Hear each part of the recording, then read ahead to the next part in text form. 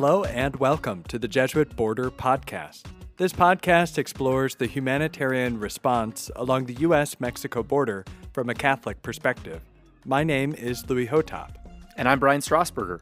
We're a pair of Jesuit priests missioned to the Diocese of Brownsville, Texas. We're not from the border, but we live here now. This podcast highlights some of the work that the Catholic Church and others are doing to address the needs along the border. This season, we are focused on organizations that put the corporal works of mercy into practice. The Jesuit Border Podcast is edited and produced by the Jesuit Conference of Canada and the U.S. and hosted by the Jesuit Post. Let's begin. Vamos!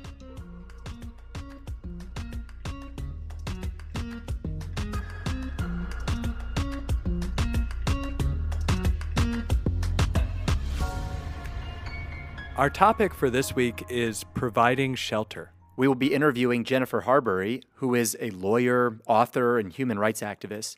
She's also the co-founder of Angry Tías and Abuelas, an organization that plays a large role in the humanitarian response to migrants on the border.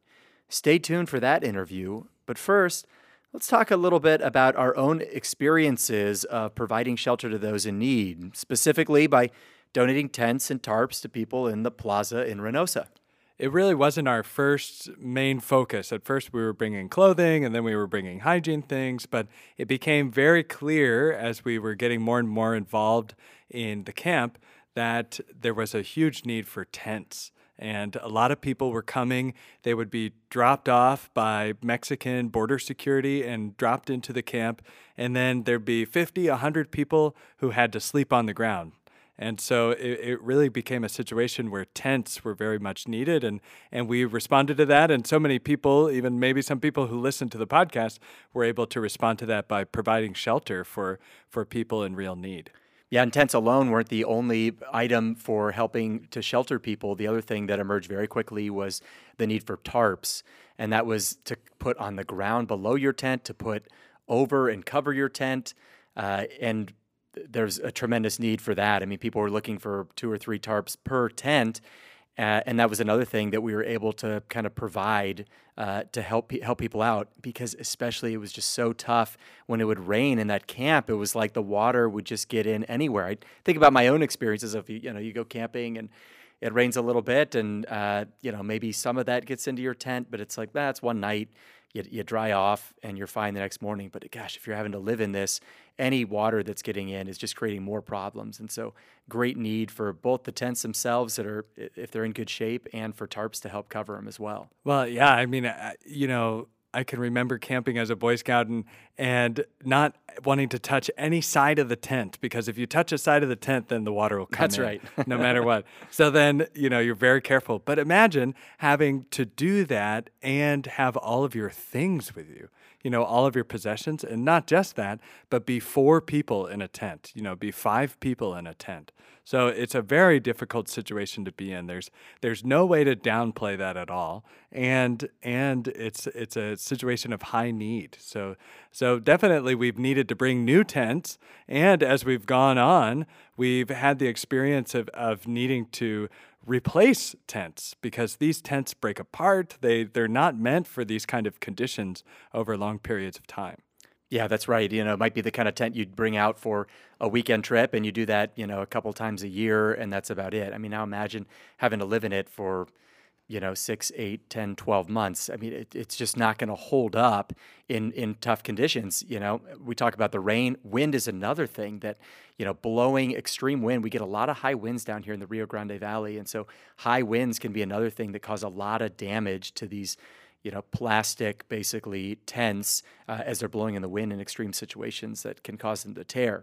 But the weather is not the only precarious situation in terms of housing, and we've seen other situations as well that have caused problems for people. Yeah, not too long ago, the police arrived in the plaza, and all of the people that were on the sidewalks surrounding the plaza. So the sidewalk's probably about 10 feet, and then in some parts it's much deeper. And there were 100 tents more that were along the sidewalk that the police forcibly displaced. So people had to move off of the sidewalk and either into the interior of the camp, which has no space at all, or they were completely displaced and had to find shelter elsewhere, either in shelters or in a hotel or on the street. So and we're not just talking about very, able-bodied, campers. We're talking about whole families with children. So hundreds of people really displaced in one night, and many things thrown away and things like that. So we had the experience of watching it through WhatsApp happening, getting messages from our friends who are in the camp as this real devastation is happening, as their homes are being uprooted and taken away from them. You can imagine how alarming this situation is. I mean, imagine someone coming to your house at 8 p.m. at night after the sun is set and saying you have 1 hour to remove yourself and your things from this place of residence and relocate. I mean, already to be staying in the plaza in Reynosa is a precarious enough situation, but then the police came in the evening at dark and basically notified all the families, like, we are removing everyone from the sidewalk. And the migrants responded as best they could. They did not act out with violence. They did not, create large protests. They tried to comply with the situation as responsibly as they could, organize themselves, and try to relocate. And we know of at least one great friend of ours who was, faced with this circumstance. Yeah, Miguel Angel and his wife were running a kitchen in the camp. So this was Kitchen 5 is what I called it. I couldn't pronounce the name of the new name, but Kitchen 5. And they were running their own kitchen and giving of themselves and trying to feed the people around them. And we were bringing them some supplies. And Miguel Angel is the sweetest guy, so kind and very funny, and could, really show that he cared for people, not just by feeding them, but by sitting with them and really focusing on them. And they were totally uprooted. Their kitchen was taken away. Their tent was taken away. They're with their 2 teenage daughters, and they've got to figure out what to do in the middle of the night, as far as finding new shelter. So they ended up relocating in the middle of the camp in this very cramped section. The other migrants who were with them moved to the side a little bit to create this space. And it showed, I was super surprised to see that they even found a space, but it shows that, like, the migrants who are in the camp are going to work together. So even when something devastating happens, even when the worst you could imagine is going to happen, someone's going to step up and make some space for you. Someone's going to step up and really help you out. And that's what we've been inspired by over and over again. And this situation was no different. Yeah, and the bright side of it all was that, freeing up the sidewalk has opened up more space, and that's a lot of the space that kids used to play. And there was concern from local authorities, including the police, that kids were getting out in the street too much where cars are passing by, which is what they, used as the impetus for making this move. And it's true. We see, kids now playing soccer in kind of the bigger parts of the sidewalk, kind of kicking a ball around or things like that. So it has opened up a lot of space, but not without some real human costs, as people had to relocate and pack into an even already cramped space, trying to find place to put a new tent down, or more often just combining even more people, where you've got tents that have 5, 6, 7 people living in a tent that's probably a 3 or 4 person tent. And that's just a bit of the reality. But as far as our role in terms of providing the shelter and distributing the tents and the tarps, like all our other donations, we've run them through the 4 main cocinas that we've been getting to know the people for, and we bring the donations there and we ask them to prioritize. They get a lot of requests. They can make a list if that's the most appropriate, or prioritize based on new arrivals or whatever. And so that's our general method for all our donations. But, sometimes there's a personal touch that gets involved. Yeah, you just can't say no sometimes, because we get to build these relationships, and we know that the kitchens aren't able to focus on everyone. And on occasion, someone will come up to us and say, sorry, fathers, I don't want to interrupt you, but I have a real problem with my tent. There's something wrong with it, like the zipper's not working, or there's a hole in it or something. And at first, I think we were kind of like, well, the kitchens are the ones that distribute the things. The kitchens are the ones that you need to go to for help. But after a little time and getting to know people, we've started to go into their tents or see where they're living. and you can see sometimes that they're in desperate need today. They need some help right now. And so we've been able to distribute some tents that way. And in particular, we have this story of Sherlyn and her mother who were in need of a tent. Yeah, Sherlyn is just one of our favorites. Full disclosure here. I think we kind of compete for her attention a little bit because we both want to be her favorite. But I am her favorite. Pretty sure it definitely started with me, and you kind of won her over a little bit by letting her lock and unlock the car door. Anyway, let's back this up a little bit. I taught her the Macarena. I will tell you that. No, you had all the moves of the Macarena wrong, and I had to help correct them. Anyway. That's how I remember this. But anyway. Sherlyn, getting back to Sherlyn, she's a 7-year-old girl who's in the plaza with her mom, Bessie, and she just helps us out all the time. She runs to greet us often when we arrive.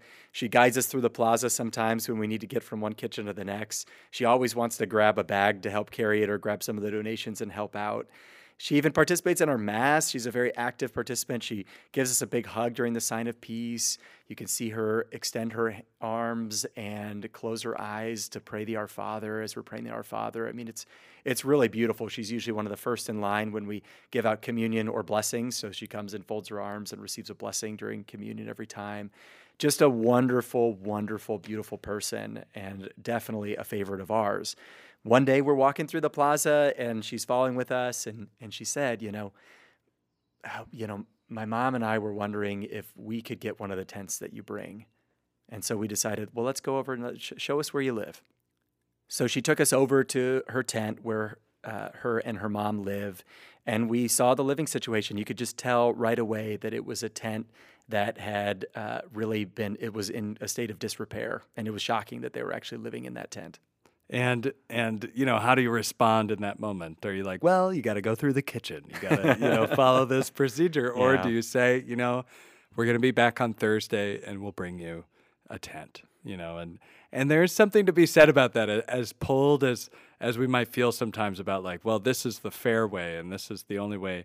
You also have to take into account the reality right in front of you, and the relationships that you built. You don't want to play favorites, and at the same time, it's hard to turn away from your friends. It's hard to say no to somebody that you really, really care about right in front of you. So definitely Sherlyn would get, if we could build her a palace, we would.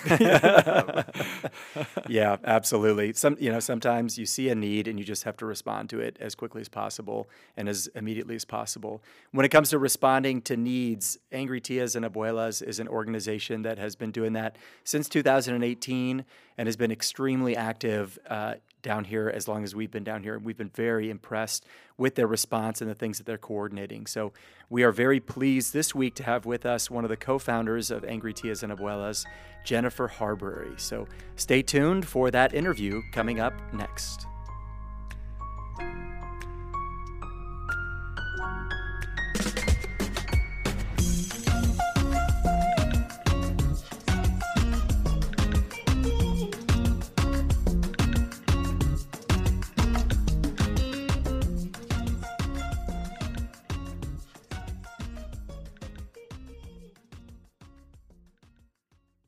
Just a quick note before this interview with Jennifer Harbury. This interview does feature some graphic language, including language about sexual assault and violence. And so just to let listeners know that that's what to expect in this interview.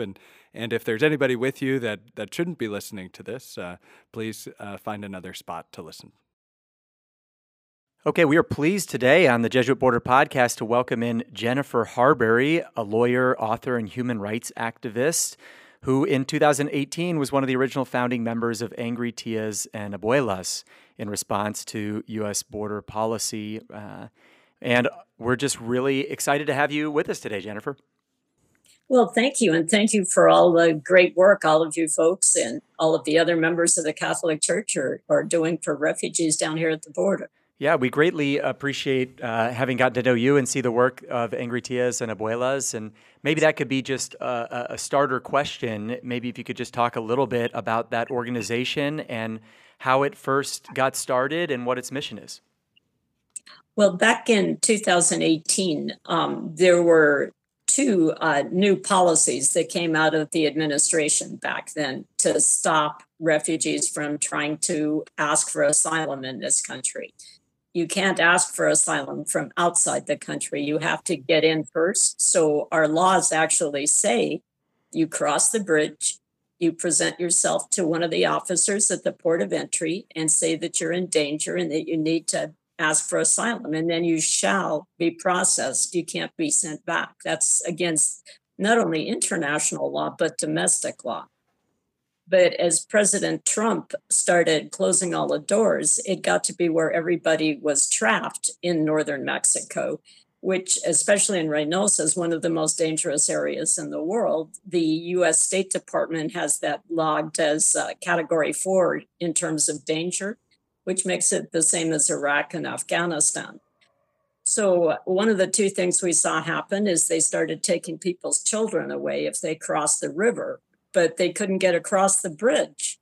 And what they were doing at that point in time, they told everybody that they had to sit and wait their turns to apply for asylum, but not in the 60-seat waiting room, not in the air-conditioned places, not where there was water. They had to sit outside on the hot cement in 104-degree weather for as long as it took.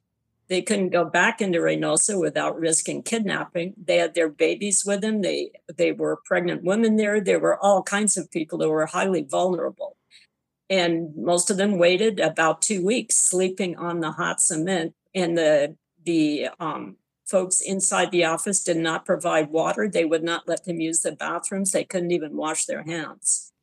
So in something that I consider, one of those really wonderful moments, everybody from the US side and also the Mexican side, we came roaring to each and every bridge with gallons of water and fruit juice and ice and Pampers and, crackers and jars of peanut butter and food of other kinds, fruit, anything we could get our whole hands on to bring to them. And we kept meeting each other on the bridge, going back and forth, Mexicans with US people. And a number of the US people I started to get to know pretty well and eventually invited them all over to my house to at least have a chat about responding to the situation in the most organized way we could. And we decided at my house, drinking coffee, to form a loose coalition and just inform each other back and forth over a chat group about what was going on where, so we could all rush to a certain place if that needed more help than others. One of our first acts was to release the tape recording of the crying babies, and that got rid of the taking the children away. But people to this day are trapped in northern Mexico, and they're suffering kidnapping, rape, murder, and everything else you can think of at the hands of the gangs, and have been for years because we haven't let them come across the bridge as the law requires us to do. So, just thinking about so many of the Angry Tías that we know, so many of the people in the group, they're very, very passionate about this work and what they're doing. And so often Angry Tías and Abuelas is right there, helping to bring supplies, helping to get things in there that need to be there, and really accompanying people in this desperate situation. And so I'm wondering, for yourself, where does this passion come from? Where does this real sense of needing to be there, needing to provide some justice in a very unjust situation, where are you getting that?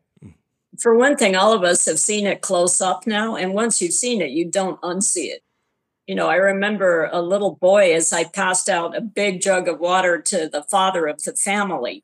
He was maybe 2 and barefoot on the hot cement.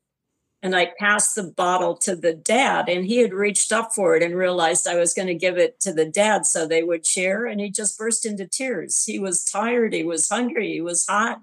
He was desperate, and he just needed a drink. So I went back and got some more, of course.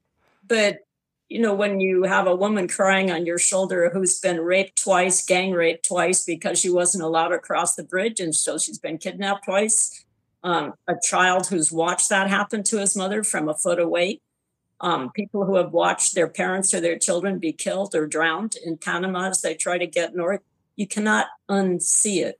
It's horrifying. And the fact that we're contributing to it and promoting it and prolonging it, we can't live with that. So knowing the refugees, that's fueling us. Knowing their stories firsthand, that's fueling us. But more than anything else, it's their courage and their ability to stand up and go, well, that was horrible, but I got to get my kid to a safe place so I can take it a little longer. I'll do it. I'll get there. My kid has to survive. And, that's just extraordinary. And the fact that they can still laugh and still love their children and still sit with us and still be such delightful human beings is quite amazing to us too. So we're powered by what we see them doing. When you paint the picture like that, Jennifer, it makes sense why the organization took the name Angry Tías and Abuelas, because it is a situation that is quite infuriating when you see the human suffering that we're causing. We're outraged. You took a child away from his mother? Yeah, it's important for us to draw attention to it, to a situation like this that involves so much human suffering that's the result of our policies in our country, and to be part of the response of it. For this season of the Jesuit Border Podcast, we're talking about the corporal works of mercy, and you already started with a couple of them in terms of giving drink to the thirsty, giving food to the hungry. This episode, part of what we're focusing on is giving shelter to those who are in need. So I wonder if you could talk a little bit about your involvement and Angry Tía and Abuela's involvement in providing shelter, including the newest developments in Reynosa. Sure. What we're seeing, of course, is that under Title 42, which we're very glad is going to end soon, but we're very worried about what's going to come next. I mean, that's kind of been our experience for the last several years. Women are being raped right now at 2 p.m. in the encampment, in their tents. Their children are being taken away to work, sometimes coming back bloody, sometimes not coming back at all. People are being kidnapped. Some come back, some are sold. It's a disaster. So they have to get into the shelters, which have walls around them and which are church sanctuaries. There has always been 2 of those. One is Senda de Vida, run by a pastor, Evangelical Pastor Hector. The other is run by local Catholic nuns called Casa de Migrantes. I take that back. Many of them are, in fact, from the old round of nuns that worked in Chiapas during the Dirty Wars when the Guatemalans were rushing across.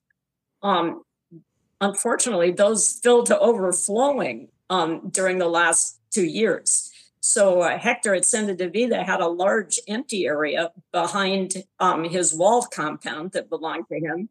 So he hugely expanded it, and his number of residents went from a few hundred people to close to 1,500. But there are now, because the United States keeps throwing people back and they can't get back across, there's a giant bottleneck. People can't stay in Central America. The gangs are coming after their children. So it's growing bigger and bigger, and that's attracting more and more gang violence.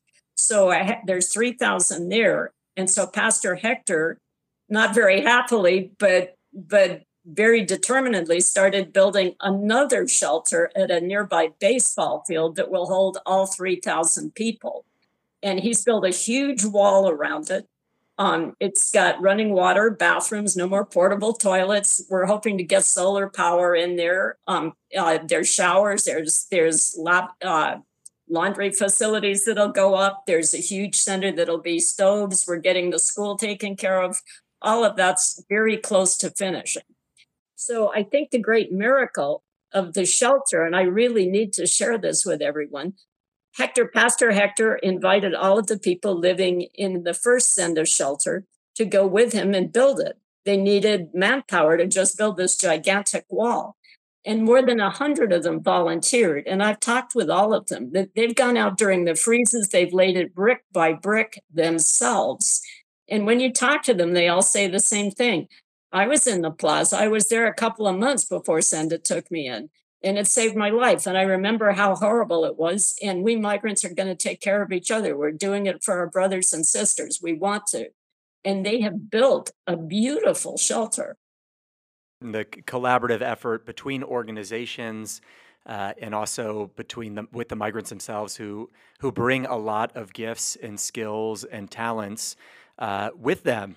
And it really is. It's inspirational. And we say that all the time. And one of the things that inspires us is their faith. I mean, we go in there as a pair of Catholic priests and I think often remark on how much how little faith we have when you see it in light of the people in the plaza and the great, tremendous amount of faith and the way faith is a source of strength and hope for them in the midst of a very challenging situation. I wonder if you could comment from your perspective on maybe just the role of faith as you see it playing out in the lives of the migrants that you've encountered. There's two things the migrants have that keeps them going. One is their faith. The second is their children. They have nothing else. Their houses are gone. Everything they ever owned is gone. Their livelihood is gone. Any basic respect from strangers, for the most part, it's gone.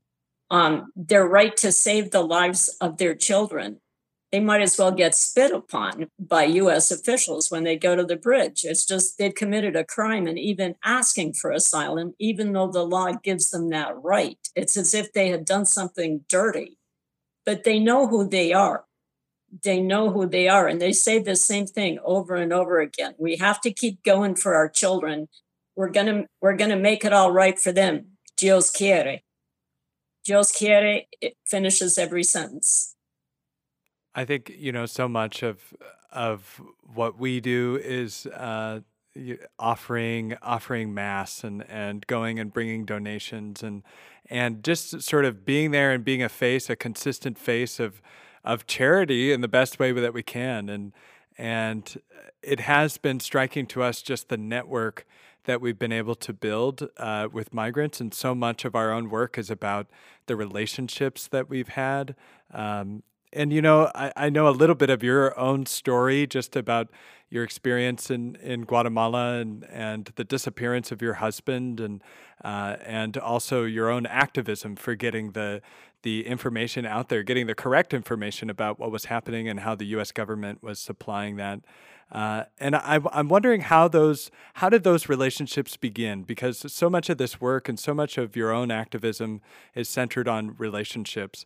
So how did you end up in Guatemala in the first place? What were those relationships like that brought you there? Well, I grew up, but I'm from a very, very mixed family, to say the very least. In terms of backgrounds, religions, culture, everything else. My grandfather's family were Dutch Jews, and they went through the Holocaust. So I certainly grew up hearing about that. I was born in 1951, just not very long after Anne Frank died. So I grew up very much with that, the morale of you don't ever turn your back when you see something like that happen. You don't ever say, it's too dangerous, it's not my problem, I shouldn't stick my nose in it, it's someone else's problem. You just don't get to say that.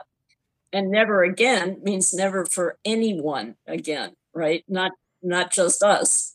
So that was the first step, is like watching people like my grandfather, reading through all the mail and postings of, names that had been recovered, et cetera, trying to figure out who had gone where, or who hadn't ever gone anywhere after 1944. So it's that initial springboard. But the way I ended up going to Guatemala is working down here on the border with farm workers, and several of my friends were doing nonstop immigration work. And in the early 80s, all these Guatemalan indigenous people showed up with horrible injuries and completely traumatized children that would draw pictures of helicopters shooting at people and the bodies on the ground bleeding, and they would run and hide under a sofa if an immigration helicopter went by, just completely traumatized. And they were all coming out of the genocidal campaign in Guatemala and the dirty wars in Central America. It was back when the governments were using their militaries to carry out genocide to maintain a political and economic status quo that was convenient to them. And the United States was backing that 100%. In fact, later when the Truth Commission came out for Guatemala, the UN-backed Truth Commission determined that the Guatemalan military had carried out genocide legally, that it carried out acts of torture and terror on a daily basis, and that the United States had knowingly and intentionally collaborated with that, even once it became clear exactly how bad the situation was. So how does all of this relate back to refugees?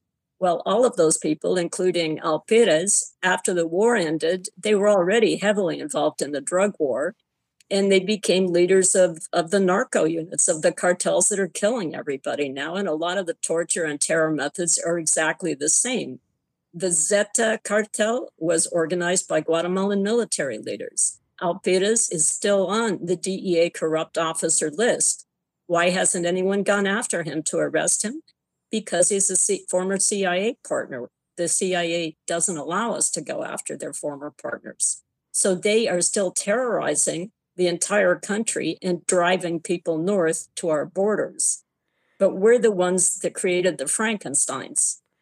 And I think part of what's helpful, a helpful reminder here, as people coming to our southern border, a lot of them are coming from, especially the Northern Triangle, Guatemala, Honduras, El Salvador, and a lot of times I think my perspective is that a lot of Americans up north are just thinking about the impact that they're having on this country, coming here and the quantity of them, and what are they going to do in terms of taking jobs or contributing to the society or bringing problems with them.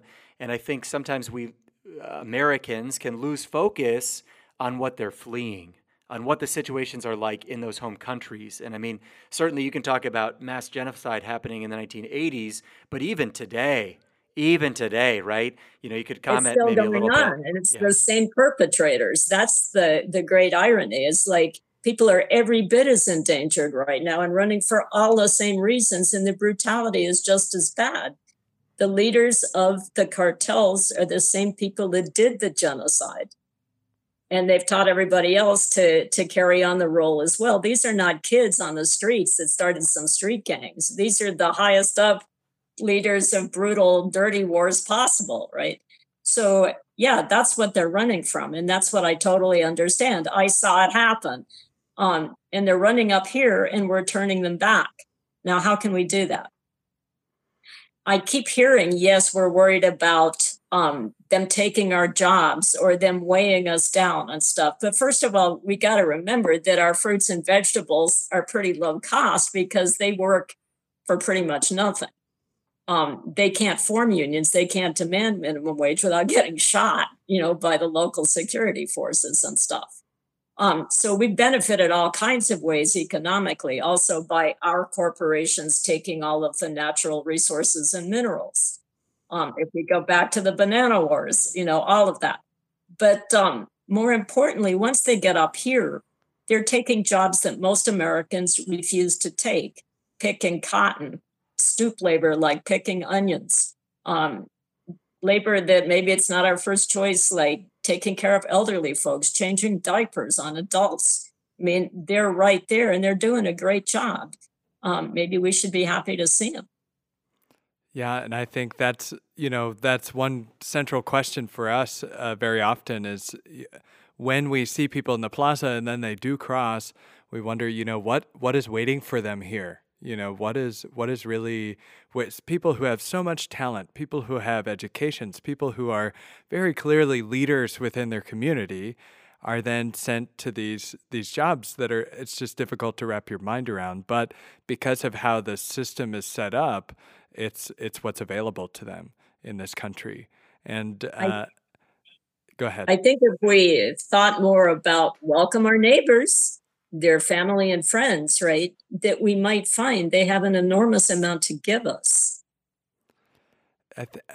In your own life, we found so many stories of inspiring people within the camp, and even, I mean, just talking to you, I mean, I'm over here like, oh my gosh, I need to like start my Jennifer Harbury scrapbook of all the all the things I admire about you. But I one thing I'm wondering is there someone from your own history or from your own life that has particularly inspired you, in those difficult moments when you might be feeling just like overwhelmed or anything? Who is it that you think about who really dedicated themselves to work like this, that a story that you might want to uphold? just the women in the group for the disappeared. One of my first tasks was, to accompany them, because it was less likely they'd be shot if a foreigner was an American citizen was watching, because the Guatemalan military needed money from DC. It was a temporary protection, but we had it back then. So they did an all-night vigil, in the midst of this horrible repression and, the attacks on their members and the 2 murders and the child. I mean, all of that. They did an all-night vigil on the front steps of the National Palace, which I thought was terrifying. I mean, cars with black glass windows and half-lit, headlights were going around and around, and the guns were everywhere. But I stayed with them. And one of the women was looking for her son, who'd been a doctor. And she is a very sassy old lady. And everyone was kind of crying and upset, and the cars were scaring everybody, and people were shouting threats and stuff. But they stayed right there. And Doña Lili started telling stories. She told all of her sons medical school jokes, which were, of course, completely obscene. They were doctor jokes. And we'd go, Doña Lili, you can't be telling that joke. And she's like, well, let me tell you this one. And we were all just rolling off the stone steps laughing because they were hysterically funny, but they were straight out of the med school stuff, right? But they were hysterically funny. And we all just ended up in this really cozy circle of sweet, wonderful, powerful women that were not going to accept, well, he was into something, so it was perfectly okay for us to do what we did. It's like, no, human society is not going to sink that low. And in a tiny fraction of that spirit, that's how the Angry Tías was formed. It's like, no, we're not going to be doing this. We're not taking babies away from their moms. That's right. Lost their mind. Yeah, never doubt that a small group of thoughtful, committed people could change the world, because it's the only thing that ever has. Just want to say a big thank you to you, Jennifer, for joining us for this interview, but even more than that, for your tireless commitment to people in need, decades and decades of commitment, and it really is inspiring. And the work that Angry Tías and Abuelas is doing is very powerful. We encourage people to look up your organization to find ways that they too can contribute, to come down here and see the reality. And just want to say thanks again, and know that you very much inspire us in our work in ministry here on the border, and we look forward to just continuing our collaborations going forward. Well, thank you for your ministry.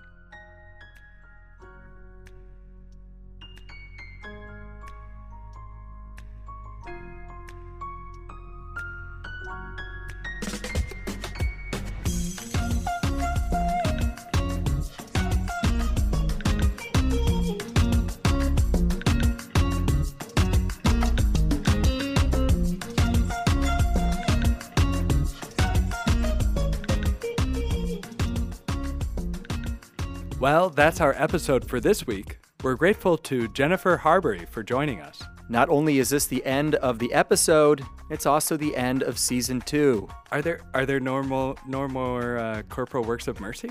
There are 7, Louis. There are 7 corporate works of mercy. Like walk your neighbor's dog, or nothing more? No. Have you read Matthew 25? Well, you always tell me what it is. I don't know. We like our lists in the Catholic Church, but they're finite, and this one has ended at 7. And so, accordingly, we've had 7 episodes to this season. I would like to propose an addendum. Let's take it to the Vatican. The Synod is going on. Let's take it to the Vatican. It's going to go to the highest reaches of the Vatican. The 8th corporal work of mercy: walking your dog, walking your neighbor's dog, walking your neighbor. Well, of course, that's the act of mercy. That's there. it. Okay. That's it. So you're actually not helping the dog; you're helping your neighbor. That's right. This podcast is edited and produced by the Jesuit Conference of Canada and the U.S. and hosted by the Jesuit Post. Remember to subscribe to this podcast to hear more about the U.S.-Mexico border from a Catholic perspective. We'll see you next season on the Jesuit Border Podcast. Nos vemos.